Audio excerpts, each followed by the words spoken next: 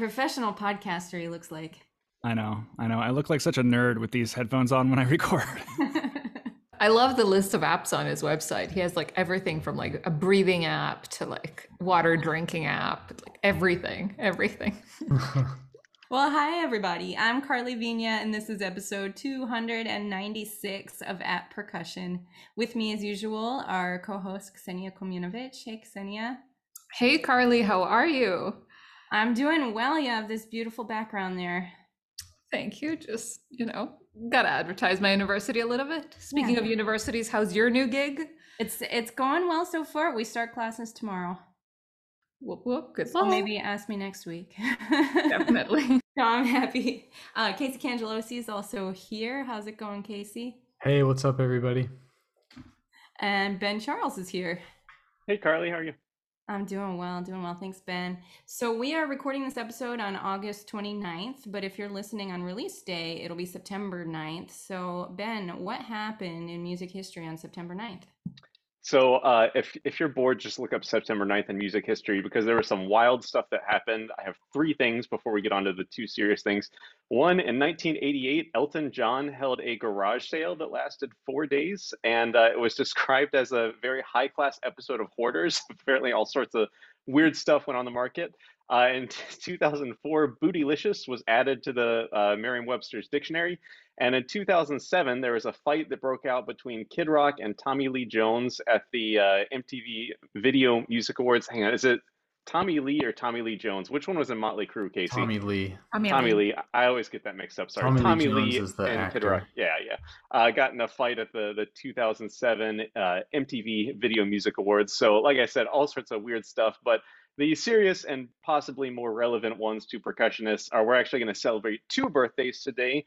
In 1901, James Blades was born. James Blades was a longtime associate of Benjamin Britten.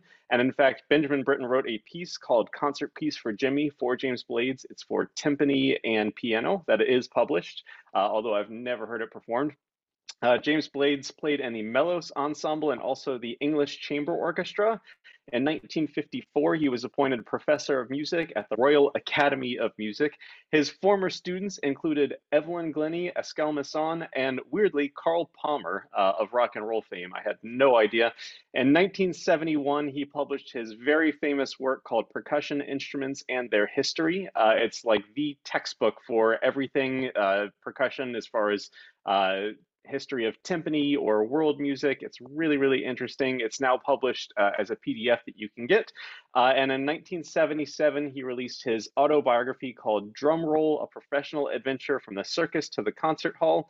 In 1971, he was awarded the Order of the British Empire. And in 1975, he was elected to the PAS Hall of Fame.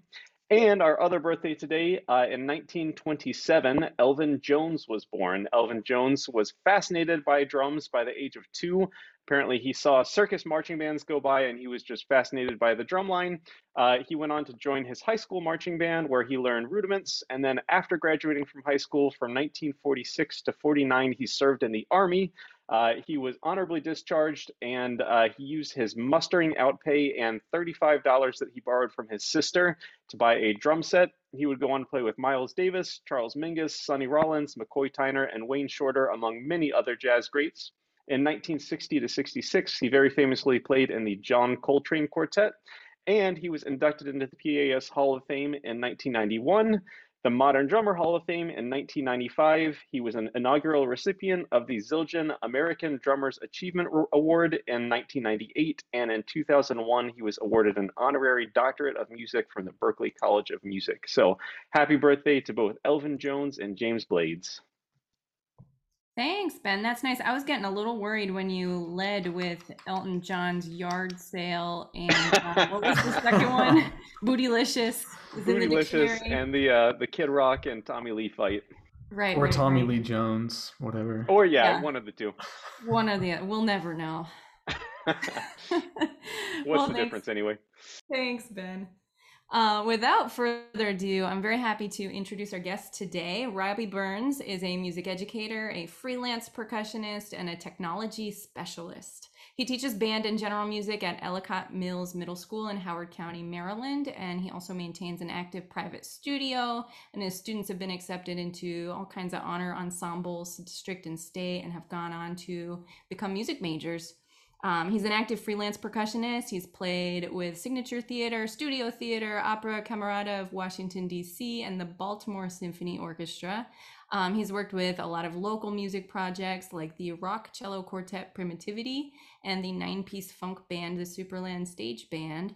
And in the realm of technology, which is where I think we're going to spend a majority of today's episode, Robby is the author of Digital Organization Tips for Music Teachers. It's a book that was published in 2016 by Oxford University Press, and he writes and speaks very well about the intersection of music education and technology on his blog and podcast that's called Music Ed Tech Talk. You should check it out.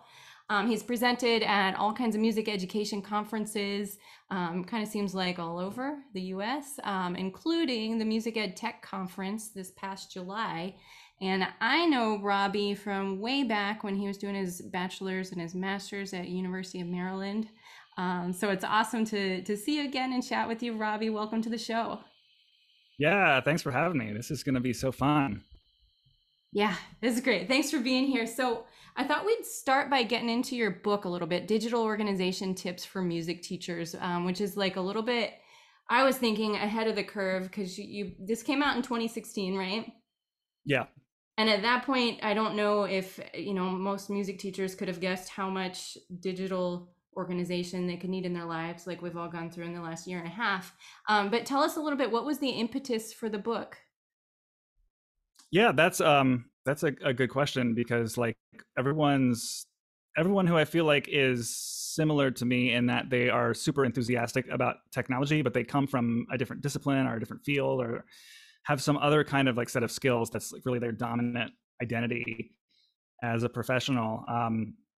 We all kind of get into technology in different ways, and for me, it was around the time I was in grad school, and I was I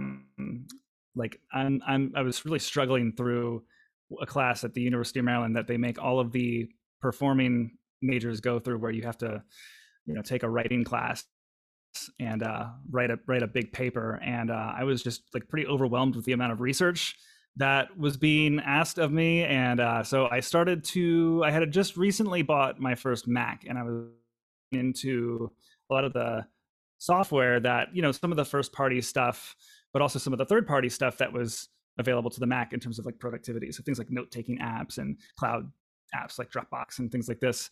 And I realized, I was like, wow, I don't have to just like email files to myself all the time. I can like have these cloud syncing data stores of knowledge that I've collected, and then like just find stuff super easily. And then after I graduated, I started doing a lot of freelance arranging and composing and gigging with some local music projects, and that was like really kind of just stretching my notation and digital audio workstation skills. So I got a little bit comfortable with, at the time, Sibelius and Pro Tools, which were like my entry points into those two software categories respectively. And I just got really into those things, and technology became a way for me to be more efficient and more creative.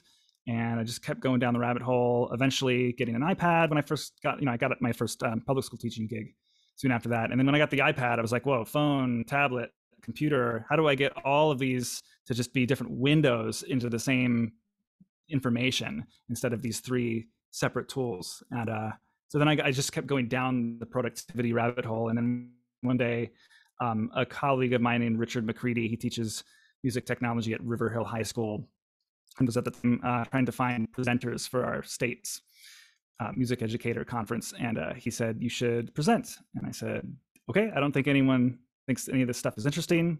And it was received pretty well, and started doing more presenting. And then eventually he became the series editor of this, my book, which is it's part of a series of books published by Oxford University Press. It's called the Prestissimo series.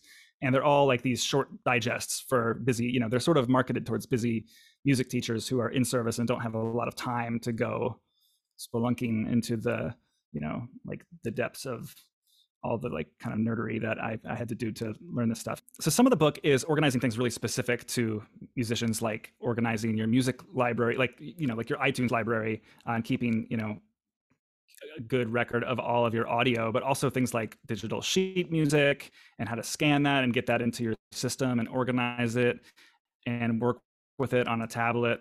And then there's like this, I would say like a vast majority of the book is really just general productivity stuff. So like how to wrangle email, how to save stuff from a web browser and like organize it in an interesting way and like give it, you know, tag it with keywords, to do apps, task management, breaking down projects, these kinds of things. Well, it's so good. I feel like these things, Robby, are like the things that sometimes I'm sure we all do this, but I do this. Like if I spent 15 minutes trying to find a faster way to do this in the future, it would save me hours and hours and hours.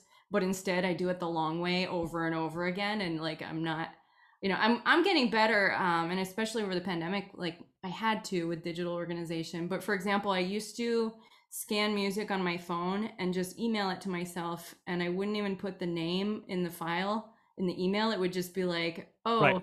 like my copy of, I don't know, Dream of the Cherry Blossoms, I scanned like in July of 2017. So I'd go and look for it. Like it was just a mess. And now at least I scan it and I save it with a tag and I can find it. But it's those little things that save you so much time later if you're willing to do the work now. Yeah, exactly. Yeah, you kind of just there's like little bits here and there, like where if you take a little bit of extra time to have good like, digital hygiene, then you can really benefit later. And it goes down like this extreme rabbit hole too, because one of the things that's kind of like bonus for the people who really want to go there is in the end of the book, I've got some automation, and that's when you're actually like programming your computer, not programming like in code, but just using utilities that can, you know, like string 4 or 5 or 6 or more commonly performed steps that you do into like one tap action that you would do. And all of it is just like an effort. Yeah, it's like to save future you like 5 seconds here, 5 seconds there, 10 minutes here, 10 minutes there, or even more. Yeah, awesome. So I'm wondering, are there like maybe 3 or so takeaways that you think are the most valuable thing you could share with fellow percussion educators? Yeah. So like organization and presentation go a really long way. So like I was reading this question in advance, and I was thinking through, really trying to think like what are really actually the top 3 things that I think. And I think that what came to mind first is that amongst my strengths as a teacher, I feel like musicianship and pedagogy is like the top most important thing that there is. And then when it comes especially to private teaching, or like even in the public school system teaching band, like personality, like being like a person with an attitude that is contagious to people and like people want to be around is like maybe like the second most important thing to me. And then right underneath that is organization and presentation. And that's, for me, has just really helped me to, I know we're talking a little bit about like, you know, running a private percussion studio, like having like a top-notch website is not really hard by today's standards. Like you can just go to squarespace.com and pay them, and they have like beautiful templates and will do all of the hard stuff for you. And you're just like typing, you know, dragging and dropping little blocks in order, using apps to wrangle email and schedule and like share resources with your students, and just generally like make your expectations and their progress transparent to them and their families is like really easy to do with so much great software. And it'll make you like stand out amongst the others with like relatively low effort on your part. I guess the second thing I was thinking through was that creative software can really help you. So like for me, it's opened up the door of understanding audio better, and a lot of things like composition better, problem solving better, acoustics better. Just like my understanding of like Pro Tools basics has like really just helped me to understand things about audio that I didn't understand just by like practicing in a practice room and hearing the sound bounce off of the 4 walls. And it's opened up the door for me to learn how to make digital resources, which often benefit my students. Things like play along tracks and even, you know, some of my own literature and exercises for my students to practice. And then I guess the third thing is that technology is a tool. So it's not unlike an instrument in some ways. This is when people get really scared of technology, I try to tell them to just approach it like an instrument. I mean, obviously, like it's going to be an instrument that you're bad at, but it is a tool. Like a computer has fingerings, for example. And while an instrument helps you communicate your musicianship and gives you a voice, technology can be that with creative software, but it's also just like going to make you more efficient and get it out of the way. Like the ideal goal of technology for me is that it actually becomes transparent and fades away, so that like musician me comes forward and like I'm not just drowning in logistic tasks all day long when I really want to be planning my next lesson. Well, that sounds lovely. Like that sounds like the dream, right? Like more time being a musician, less time doing all of the less enjoyable parts of our jobs. Robby, you have me intrigued when you say you have software that or apps that help you wrangle email, because wrangling email sounds like something that probably most of us need help with. Tell us more. Okay, yeah, so it's tough because it's like in the book, there's like a bunch of ones, but I'll just tell you one email app that runs on all Apple platforms, and I think they've got an Android version now. It is called Spark Mail, and I like it for a few reasons. Number one is their business model is that they have, if you really like it, they have this whole like team kind of feature, like where you can pay for a bunch of people on a team to like collaborate on the same email together. And that's just not something that interests me or that I need in my professional life at all. So like I just get to continue enjoying the free version and knowing that they're going to keep making it awesome. Assuming that there are people out there who are paying for these team memberships. So anyway, here's what it does. So it does a number of features that like are super common today for email. One of them is it lets you snooze messages. So you can say like, hey, this is like, I'm a big delegator. So like, I don't want to think about something unless it's actually relevant to me in the moment. So you can say, all right, this is not an email that requires my action, or this is an email that requires action, but not until next Tuesday at 3 p.m. So you snooze it and it leaves your inbox and then it comes back later. You can quickly send it to third-party note and task apps. So like if an email is actionable and I want to like put it like in a project and give it a due date, I can send it over to OmniFocus, which is my task app. I can actually send an email to someone and then have it remind me if they don't reply a certain date. And I can even schedule an email to send at a specific time. So this is great for like inevitable 11 p.m. emails to parents in the school system, and just like I don't need them knowing that I'm up at 11 because I'm not available to them at 11, but I have some free time typing the email. So just send it at 7 a.m. tomorrow morning. Yeah, that's a really good one. That schedule send. Is there like, you can set up automatic replies like out of the office, whatever. Is there an automatic thing on, what was it, Spark Mail that like if it's a Googleable question, it'll just like send a response like with the Google answer? Like if it's like, Casey, I need your birth year for a program. It's like, dude, that's like, just Google it, man. Like that's what I want. I want an auto Google response. I mean, Casey, for podcast listeners, could you just tell us what your birth year is so that everyone will know? They'll that just come won't to this work. specific point. No one will know. They'll still email. They'll still email. That they will spend more time emailing you than they would just like Googling it. So I want an auto response system that just like has the result from Google before I even see the email. Does that exist? So it's two things. First is do you remember this website? Maybe you've heard of it. It's called letmegooglethatforyou.com. Yes. Yeah. So that's still around, I think. So for those who don't know, you type in, you go to, I think it's just the acronym for that. So like LM, whatever, let me Google that for you. And then you type in whatever the search query is, and then it provides a link for the annoying person on the other end of the call that you share with them. And then when they click the link, it says, let me Google that for you. And then it opens up their browser, opens google.com, and then a little cursor goes straight to the search and then like types out the query for them. That's pretty rad. I like that. And, like, that's a nice little dig. I would love like not even talk to them. Like, hey, no, look, here's your answer from Google right there. But yeah, no, that's, and you're being helpful. Really, you are. You're still doing the work for them. So, but to be, if that happened to me a lot legitimately, there is actually an app I would use for it that's in my book. It's called Text Expander. And it's now on Windows too, so it's cross-platform to some extent. It's a Mac, Windows, iOS thing, and you create custom snippets of text that you frequently type, and then you assign them to shorter strings of text. So like, I always am emailing parents if their kids miss sectionals in the band program, and I just like when I type the word missed sectional without a space between the two, then I have this preset email that just like fills in wherever my cursor was. Cool. Yep. That's super good. That makes sense. That's a good one. On that note, for like default responses, one trick that someone taught me is you can use the email signature, and you can have like 10 different signatures, like maybe one for a prospective student that emails you or whatever, so you can have those saved responses. But Robby, something you said made me like kind of have a question here, and that's that like there are some things we're talking about like email apps or whatever that like you're always going to do your own email. We don't have people doing our email for us. But in terms of something like a digital audio workstation or video software, uh, there are things that to a certain extent we can do on our own, but there's also probably a bar that at a certain point I'm going to hire someone to do my sound for recording. And so I guess just like with that example of like recording or any equivalent thing like that, what's your bar for I can handle it myself versus I need to just get someone to come do this for me, I'll pay them. That's such a good question. So there's stuff that I have to do no matter what. So for me, the bar is like, how much time am I going to put into trying to make this more efficient?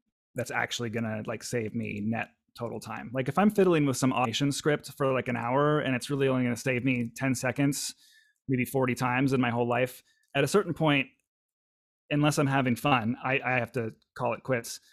And then there's like, what do you delegate to other people? I mean, I guess for me, it's just like I've learned to measure my time so much better through these apps. Actually, I hadn't planned to talk about any, but some of the apps that I'm using lately are actually time tracking apps. So it's like helping me to figure out like, oh, how much time do I spend writing email? How much time do I spend private teaching? How much time do I spend doing all these like real basic things? And I guess like either when it's no longer worth what I value my time as to do something, or when I need there to be like, I can't have two or more of me in the same place at the same time. Like I would definitely, if I did professional recording of my concerts, I would definitely hire someone. Like I just can't. I've tried to do it before where I'm like running into the back and like messing with Pro Tools or Logic or whatever, and then running up to the front. Like it's just too much, like directing, I mean, I have had concerts where I'm responsible for like 240 band kids, almost by myself. So it's too much. I just remember in grad school trying to record like that Miami would record audio, but like at that point they didn't do video, and trying to like record your own recitals, like usually finding someone to run the camera and it was a lot to try and record yourself live. Yeah, I'm also like so totally happy to pay people to be good at things that they're good at. So that is absolutely one of those things on my list. Well, Robby, you've talked a lot about technology that sounds super, super useful. Is there anything we haven't talked about yet that you consider indispensable in your teaching? Like what could you not live without? Yeah, that's okay. That's a good one. Because there's like so many like little tiny utilities that fall into that productivity category. But like when I really think about what can't I live without, I guess there's hardware and there's software. And at this point, I feel pretty naked in any professional environment if I don't have a MacBook, an iPad, an iPhone, and an Apple Watch within like 10 yards of myself. So like Apple stuff is kind of like my bread and butter. I think that the ecosystem of especially all these productivity apps is really, really good on Apple products. And there's lots of people making just in the, like you'll find there's so many cases like this where there'll just be like one single person who makes a really, really good writing app, and it's on the App Store, and it's very beautifully designed and reasonably priced. And there's just tons of that stuff, and a lot of this stuff syncs across devices because Apple has sort of prioritized that as a company and as a philosophy. So there's a lot of good apps that I can use on all of those different platforms. And then I have most of my, teaching setups have an interface, a decent microphone, a wireless headset is now at the beginning of the at the front of the band room. And then at my home studio, I have some camera gear, some MIDI input devices like for composing and arranging, like a piano, an Octapad, and an Ableton Push, just to kind of, be a little bit more creative and sort of nested at my desk. So for software, the list is much bigger. I can give it to you if you do any show notes. I've got a page on my website that I can link you to, which is just a list of all of my favorite apps and hardware.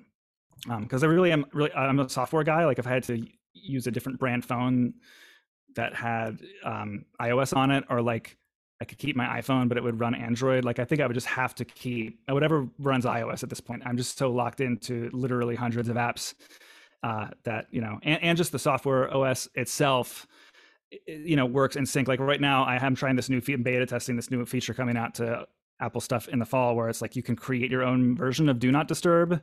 And I have one called Podcasting that when I run it, it puts all of my devices into podcasting mode, and it like changes the home screen on my iPad to just apps I need for stuff like this. It only allows my wife's texts to come through. It does some home automation stuff with the lights in the house. It just like, it triggers a bunch of things, and it starts time tracking my recording. So like I can't get that anywhere else. And then as far as apps go, the most indispensable ones, we talked about Spark Mail, OmniFocus. For calendars, I like one called Fantastical, which I can talk about if you want.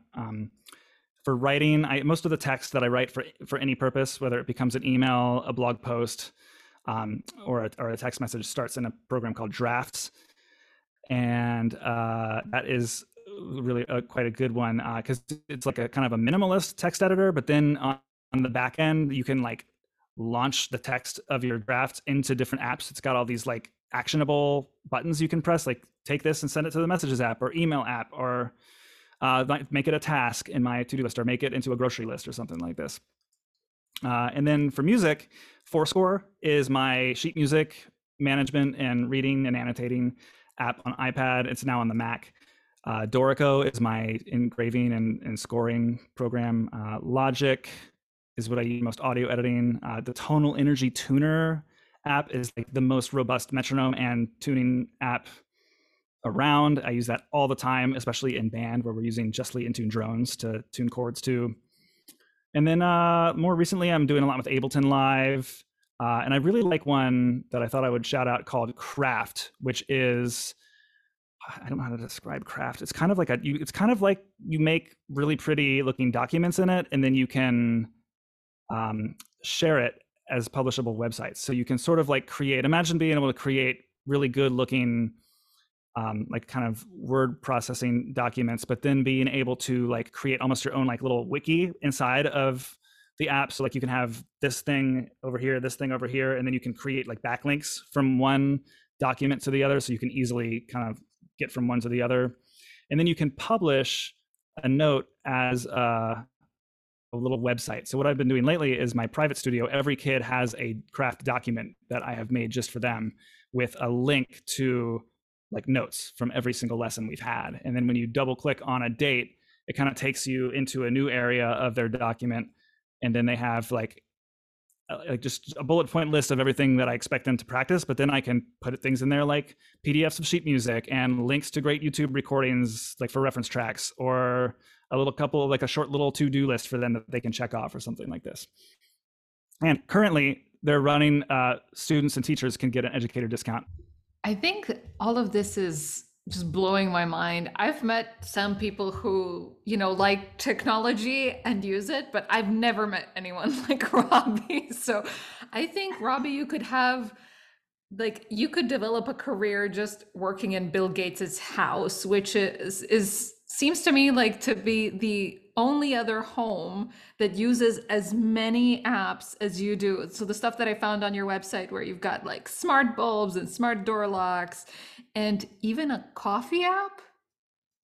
Oh yeah, so the AeroPress, I don't know if it's official or not, but they have an app that's just fun. It's like a timer for your AeroPress that tells you like how much, how many grams of beans to put in the top, and like how long to let the water sit in there, and then how much more, it kind of just times you through it. And then there's, I don't know if this is, I'm kind of a coffee snob. There's like worldwide AeroPress championships, and then the top 3 winning recipes get put in the app, so you can try to make your coffee like they do. It's very, very fun.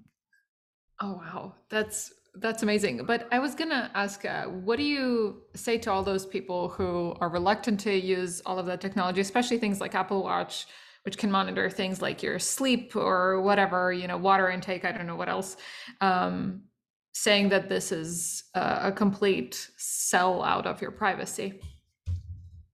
Yeah, that's a good question. I guess, like you just don't, everyone has like a point, like a line that they're willing to cross. And I just say, like, with learning new technology, like whether or not it's going to benefit you to put the investment in is really similar to like what you want to, what you want to put in your machine, and everyone just has to kind of find where that line is for them. If you want to, it's tough because like the kind of person that you're describing is, I don't know. There's people who are like on one extreme where it's like they put a sticker over the webcam on their computer, and then like a whole like spectrum of people from there. I'd say like I like privacy when I can get it, but I also do a lot of things that are super hypocritical. Like I have a Google product in my house that has a speaker in it. Like they say they're not listening to me, but like, I don't know. I think like I do believe to some extent that Apple's stance on privacy is a little bit like it's a whole lot of marketing, but I do believe that underneath of that marketing, there is to some degree, they do make choices that keep the devices a little bit more private. So I try to have those be my devices, and then I try to just make sure that my third-party software is end-to-end encrypted if it's data that I wouldn't ever want to get into someone's hands. I think that like companies have, especially the big tech companies, have a lot of power right now in our society, like too much power. It's impossible to not be aware of what these big tech companies are doing. And so I think there's a little bit more accountability and oversight from the public. So I don't know, that gives me a little bit of hope that they will continue to do the right thing in the future. But yeah, if you really are super privacy minded, I would just say Apple stuff is good, and then just be real mindful of what these are doing. Isn't it frustrating though? Like people, like you tell Facebook what you had for breakfast, and then people are like, how dare they spy on me and know what I had for breakfast? Like it can't work any other way. Like I don't get it. Like your privacy, well, right. It's not, don't divulge private stuff. Like I just don't like, yeah, don't put your credit card up there. Like put what you had for breakfast, put stuff up there that doesn't matter.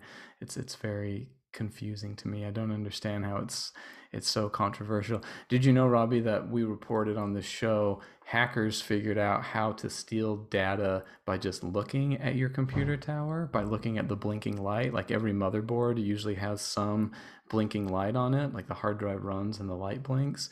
And they, we reported on this some years ago, but like there's malware that will take control of that light, and it will steal your data and communicate the data by blinking the light like really fast. So if a hacker can see the light, they can steal your data. That's all. Yeah, I don't like to think about that, but that's mind-boggling. I just thought it was really fun. Well, moving on from privacy concerns, sure. Robby, I wanted to talk about your recent blog post, which is titled "Take, Leave, Transform." What do we keep from last school year? And I know you mentioned a little bit earlier about your tech setup. You have your interface and all that stuff at school. I assume you were probably doing some hybrid teaching, like a bunch of kids are in front of you and some are on Zoom. So I'm wondering, what's your take on what do you think are some of the things that we should keep versus what we'll actually keep? Maybe if you have some thoughts on that. And then also, what should we definitely not keep? Yeah, that's a good question. So I've seen the school systems go back to normal pretty abruptly in a way that's, it's maybe a mistake. Like I think there's possibly more we could learn from the past year than what I'm seeing implemented. Like my school system is just like, we're just jumping right in. Actually, tomorrow the students come back. So we're just jumping all in. So there's certain things that did keep from last year. One of those is whole lot of hardware and software that students actually get to use. So a lot of the technology I've been mentioning so far is teacher facing. Like it matters how I use it. Now we have some stuff that students can use. And so like in Howard County Public Schools, kids have Chromebooks now. And in my own band and general music classes that I teach, they have a program called Soundtrap, which is basically like a digital audio workstation that runs in the tab of a web browser.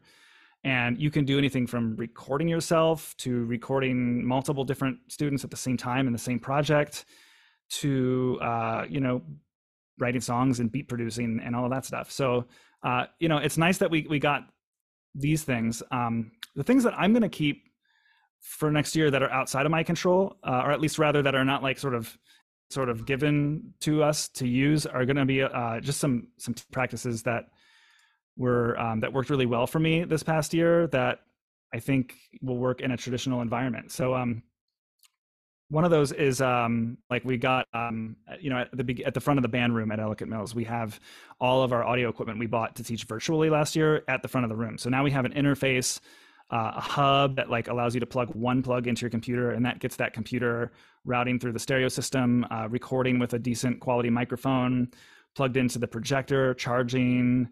We have a wireless mic at the front of the room that we bought to be heard with masks, but now I'm really looking forward to not yelling at my students all the time. And then we really rethought our teaching setup from the front of the band room because, I'd like to use my computer more as an extension of myself. Like last year, I had to do so much more communicating with audio and visual resources because every kid was just experiencing me through a screen. And I think that a lot of that stuff is actually really great. We just don't typically think to use it because we're trained from our early days to think that like the conductor is this like holy person that like beats the baton, and like that music making is all this completely emotional and organic process where it's just us and the instruments and everything that we can do together and with those. But I'm totally thinking like, how do I re-envision like what even a band director is? Like, why can't I have lots more like video and audio tracks playing through my computer speakers for kids? So, I'm trying to figure out like how to make the computer a counterpoint to the instruction and a source of engagement that is in addition to like, we have a rehearsal and music to learn and techniques to get that music learned. I'm hoping that, that'll be good. Play along tracks are a real big thing for me over the past year. One of the teachers in my district joked that when we were fully virtual, that teachers were really more like spin instructors than they were band directors and orchestra directors, because literally like to keep them playing, I would hit play on a track, and then it would model for them rhythm and tone and phrasing, and it would motivate them to play. Did you cheer them on like a spin instructor also? All of my models for that are like in the Peloton universe, and like I don't think I could pull off the personality required. You got this, 180 beats per minute. Let's go. I have to tell you, I felt a little bit like that sometimes though. Like I'm leading classes through stick control warm-ups and like 4 more, keep going, 3, that kind of thing. It feels a little wacky. Yeah, but there are tools that can make good, like that stuff is good. Like I in my lessons in my band classroom, like I already was trying to make good play along material for them before there was any pandemic. So like using stuff like Ableton Live, and there's one I like called, I know I'm throwing lots of apps at you today, but like there's one called AnyTune, which can slow down or speed up or change the pitch of an audio track independently. So I'll take a lot of band tracks or play along tracks for my private students, like the ones that come with drum set method books and things, and I'll slow them down to like 60 or 75%. And then and now with this new craft system I was explaining earlier, I can like dump or just drag the the play along track right into the doc, and then they just have it on the internet a click away. I think you wanted to ask me what should we definitely not keep. Was that the part that I let out? Yeah, that was the follow-up question. I would personally love to, like, while I said I want my computer to be an extension of me, I definitely don't want to be tethered to it anymore. And then this is just like not even related to, like when you see kids not having equal access to things, it just really makes you rethink what grade.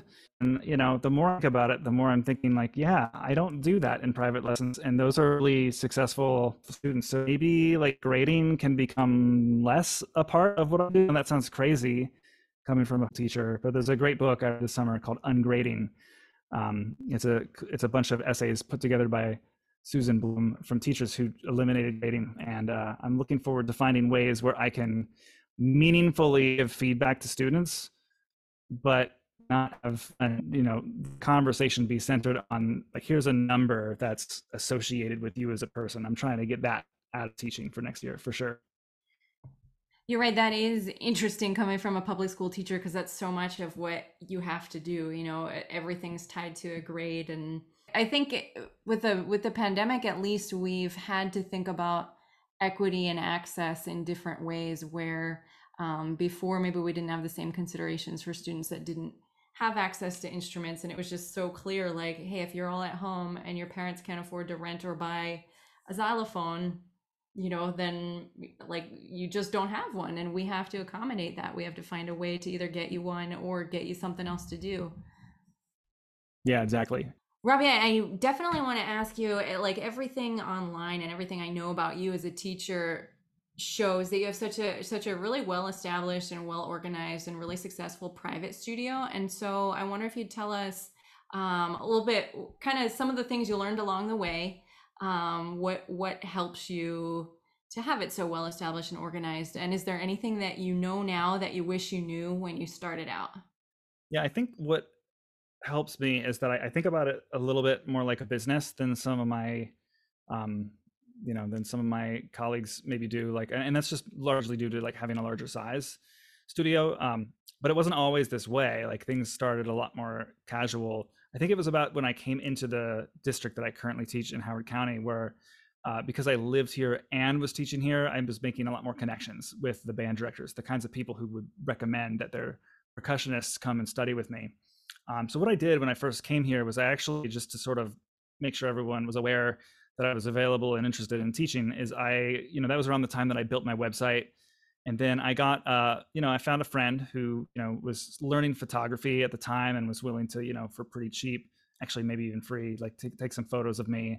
And I made I made a little flyer that was just a giant picture of me and printed it out on hundreds of copies of really, really nice, thick, high gloss paper at Staples. And then I, mailed one to every single band director in the district with a little, I guess what you would call a cover letter, just a little introduction.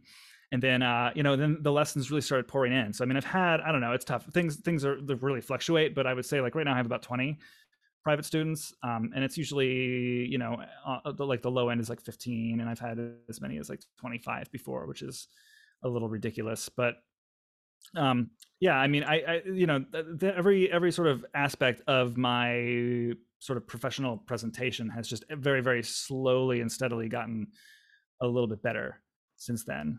I was going to say that I had that same sort of moment where I was like, oh, I need to have like a professional thing that I can like hand out.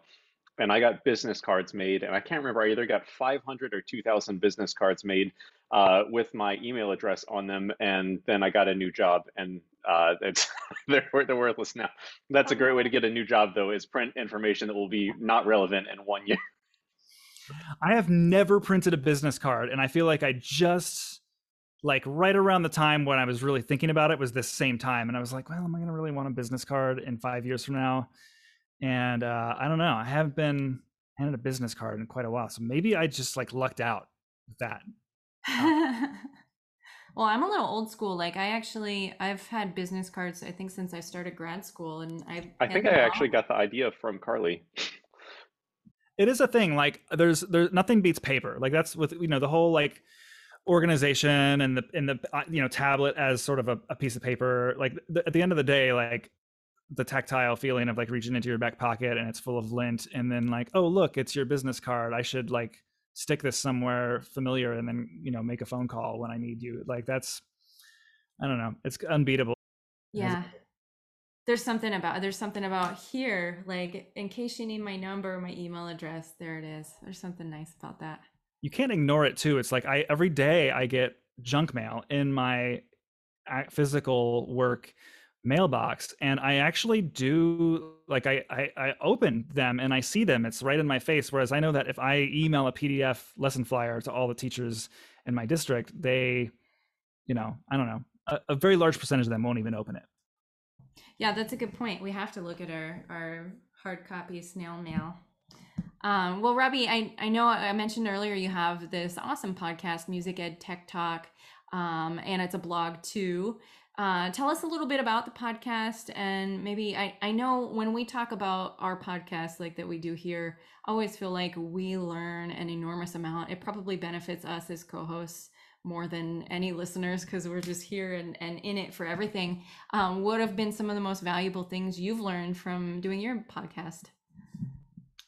Yeah, I think the thing about having a podcast is if you, ideally you can just be like the least smart person in the conversation if you like get lucky with people who are your guests. So like for me, I just always trying to find those people. I'm like, who will I have a relaxed and comfortable and engaging conversation with, but who's gonna elevate the discussion and like make me think about something in a different way. So for that reason, I've been very fortunate to get to have conversations with people. I mean, it's worth saying, like a podcast, even one that doesn't, like anyone who has a podcast that has some decent, this comes back to the presentation thing with the private studio, like decent artwork, well put together title, like just a little dash of professionalism. And like for anyone who's, I don't know if any of your listeners are thinking about starting a podcast, but it just goes such a long way. Like there are people who are more than willing to come on my show that I don't think would be willing to come on my show if it didn't have that, that sort of like presentation to it. So then when those people come on the show, then it's fun because I get to just learn things from them. Like, I don't know, I'll just highlight like one. There's so many that I don't want to go all over the place, but I'll just mention like one really great guest that I had recently was Alex Shapiro, who is a composer. And we talked about like getting students who are, performers to compose for the first time. And she's really awesome and profound because while she writes a lot of music for professionals, she believes that all composers should write for young, like even the like most basic of beginners. And she has a number of reasons for that. One of them is she thinks it's, like a really important part of her creative process to be thinking about and limiting herself in certain respects of her her composing. But the other one is she's like, these are the musicians who are gonna play like my thing that I just premiered, it was just premiered by a symphony orchestra. Like those kids at some point, all of them are sitting in a 4th grade band class. And so she's talking to me, also kind of exploring this idea of like how early, like especially in concert band, like orchestra literature, there's a whole industry around like, here's what a grade level 1 piece is, and here's what rhythms a beginner can play, here's what notes a beginner can play. And she's like, actually, most of that isn't even really true. Like the most limiting thing for a wind player when they're a beginner is just range.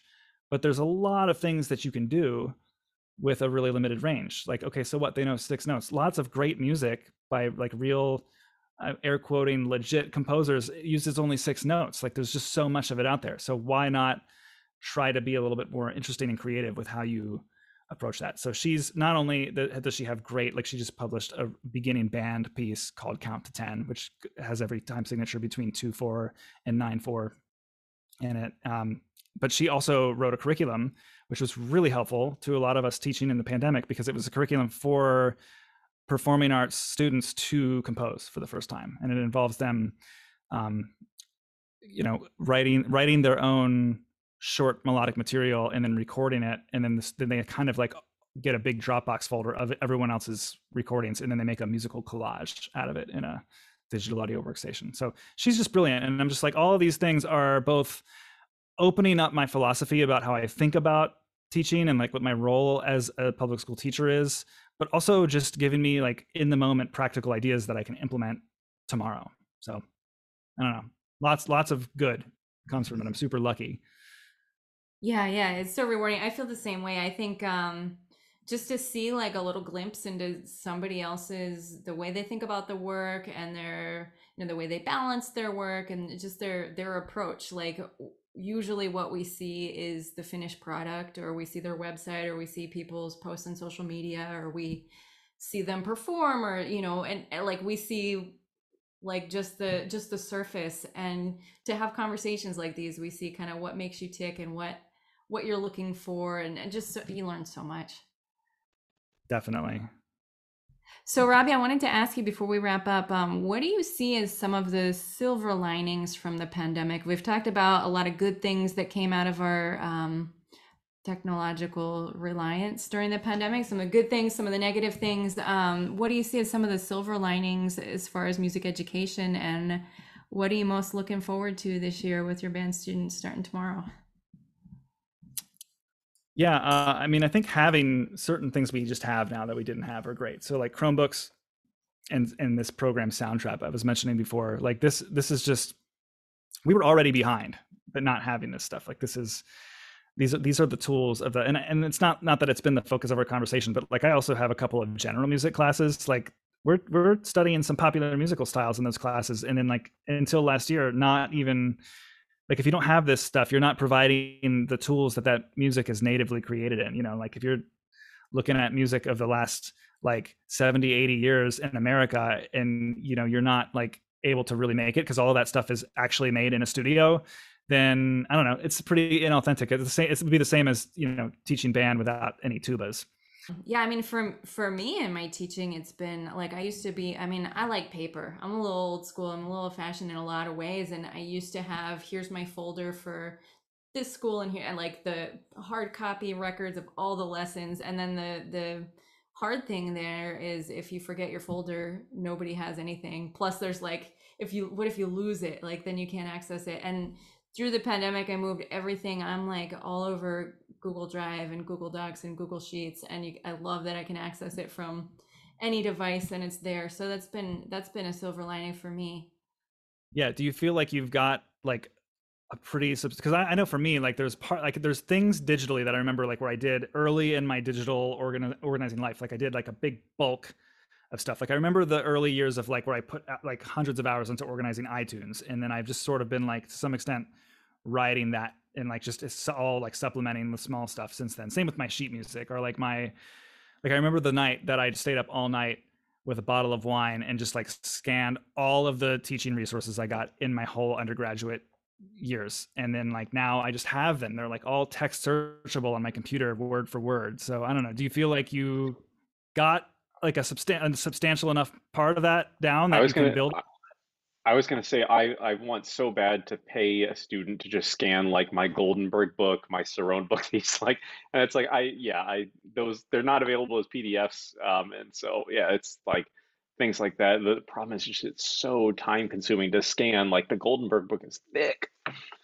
Well, so Robby, you mentioned earlier that you've been working with Ableton Live, and how's that been influencing your teaching? So the thing that's fun about Ableton Live is that it is a digital audio workstation that can operate much in the same way of all of the traditional ones, where you record music in a very linear fashion. From, you know, time moves from left to right in the interface. But what Ableton does is it's designed for people who produce electronic music, and electronic music is something that sometimes is composed maybe more non-linearly. Like you're thinking of sort of like groove-based clips and like how those mix and match together. So it's got this whole mode called arrange mode, where you just basically have all these sort of like, I don't know, like non-linear sort of musical ideas, but that can be triggered rhythmically together. So I can say, here's like a 4-beat long drum loop. I'm providing context for those who don't know. This is not how I'm actually using it, but you can like say, here's a 4-beat long drum clip. Here's a 2-measure long bass line. And then by dragging them into this interface, they'll all like, I can hear them alongside one another in time, and I can trigger them, and it will automatically and smartly, based on some parameters I set up, it will like start the loops always on beat 1. So like if I've got some drums going, I say, let's try this bass clip, hit a button, and then the bass clip will wait until the next beat 1 to trigger. So it's designed so that electronic musicians who don't want to just like bring their MacBook on stage and then hit the space bar and like just dance, you know, so that they can actually like sort of like have all these musical concepts they've composed in advance unfold with them actually like actively triggering them and transitioning them. But what's fun for me is that, as we were talking earlier about making play along tracks, I can actually sort of like on the fly improvise play along material for students in a way that's interesting and engaging, especially younger kids. Like younger kids don't like metronomes are yesterday. Like I'm all about like groove and drum tracks. Like why not? Like we're just like gonna be, you know, if a kid really didn't have a great practice week, or they're struggling with something, and I know they're going to need to repeat a measure of some four mallet thing like 20 times in a row, really slow and gradually increasing, I might as well like make that a little more fun for them. So like something I can do is I can open up a track in Ableton and say, okay, like I can open up a drum track and I can compose a drum beat along to a click track. And then without like fiddling or like editing, once I play my 4-measure drum loop, it just will keep going. And then I can open up like a bass part and like improvise a little bass part along to whatever they're playing. And then that will sort of stack on top. And then I can take some ethereal sounding synth or something, or some like sequencer or something fun. And then I can add that in. And like this all, because this is performable, I mean, like I can, this is going to be awkward, but I can just kind of show you on my desk here. Like this is the Ableton push right here. It's currently off, but it is a colorful grid of squares when it's running. And you basically can like, you know, you can use these to trigger the notes of a software instrument, or you can use them to trigger your different clips. It dynamically adapts to whatever context you're in. And you can almost control, you can control almost all of Ableton Live from this grid of squares. So I don't know, it's kind of fun because now this, we think of like our instrument as like, I have an idea, let me play that idea, as being sort of a direct thing. Whereas electronic music, we think of as like something that you stop a lot and pause a lot to do. It's like more of a craft. This thing makes it easy to just perform unlimited kinds of musical ideas on a whim. So I don't know. That's my latest kind of like kick, my nerd kick, because, and then my kids will say like, that's really cool. I like that more than a metronome. Then I can just like quickly bounce the thing I've improvised and drag it again into their little craft dock that they can use as a practice track. That is super cool. And it sounds like way more fun than, like we've all done in lessons. I'm sure like the kid needs to practice. Okay, let me put the metronome on. And then you tell them like, get it 3 times in a row exactly right. Then 3 clicks faster, like that's a drag for everybody. I refuse to allow them to let me be bored in a lesson. Like that's not, I will not allow it. That's a great attitude. Good for you. Good for you. Well, Robby, where can our listeners check you out? What's coming up for you? Anything you want to plug? Sure. Yeah. So, I mean, the podcast and the blog are both at musicedtechtalk.com. And the podcast is about 2 episodes a month. The blog is as often as I can. And, I'm writing a lot about teaching workflows. So like some of these kind of fun tips and tricks to be more productive, I write about. Lately and upcoming, I'll just kind of give a tease. There's been a lot of movement in scoring notation apps for the iPad. Dorico and Sibelius both came out for the iPad pretty recently. And I had Dorico's product marketing manager on my show to talk about all that. And then I'm actually, I'll just give you all your listeners a sneak peek. I'm having a very, very soon, one of the members of the design team for Sibelius is coming on my show to kind of talk about that whole process of developing that. So it's kind of like everyone is on, from teachers to developers of music software to people who are adjacent to the fields of performance, education, and technology. So it's fun to do. And I have a new fun thing. I have a Patreon as of 2 months ago, where if people really like what I'm doing, they can support what I'm doing. So here's the thing. The fun thing is like the lowest tier of support is actually like one of the things it gives you is access to this Discord server that I started. And, I don't know, it's been a fun community. It's like relatively small so far, but like people come and talk about lesson ideas and apps they're trying. And it's just a whole lot of what this discussion was today, but like people constantly in there just sharing ideas and asking questions. So that's awesome. That's cool. Well, so for our listeners, go and join Robby's Patreon and join that Percussion Patreon too. That's cool. That's great. Well, Robby, thank you so much for joining us tonight, despite some technical difficulties. It's been awesome to talk with you, and I appreciate so much all that you shared with us. Yeah, thanks so much for having me on. This was like a delight and fun, and a super energizing way to kick off with my first day of students tomorrow. Woohoo! Anyway, thank you, Robby, and we'll see you all next time.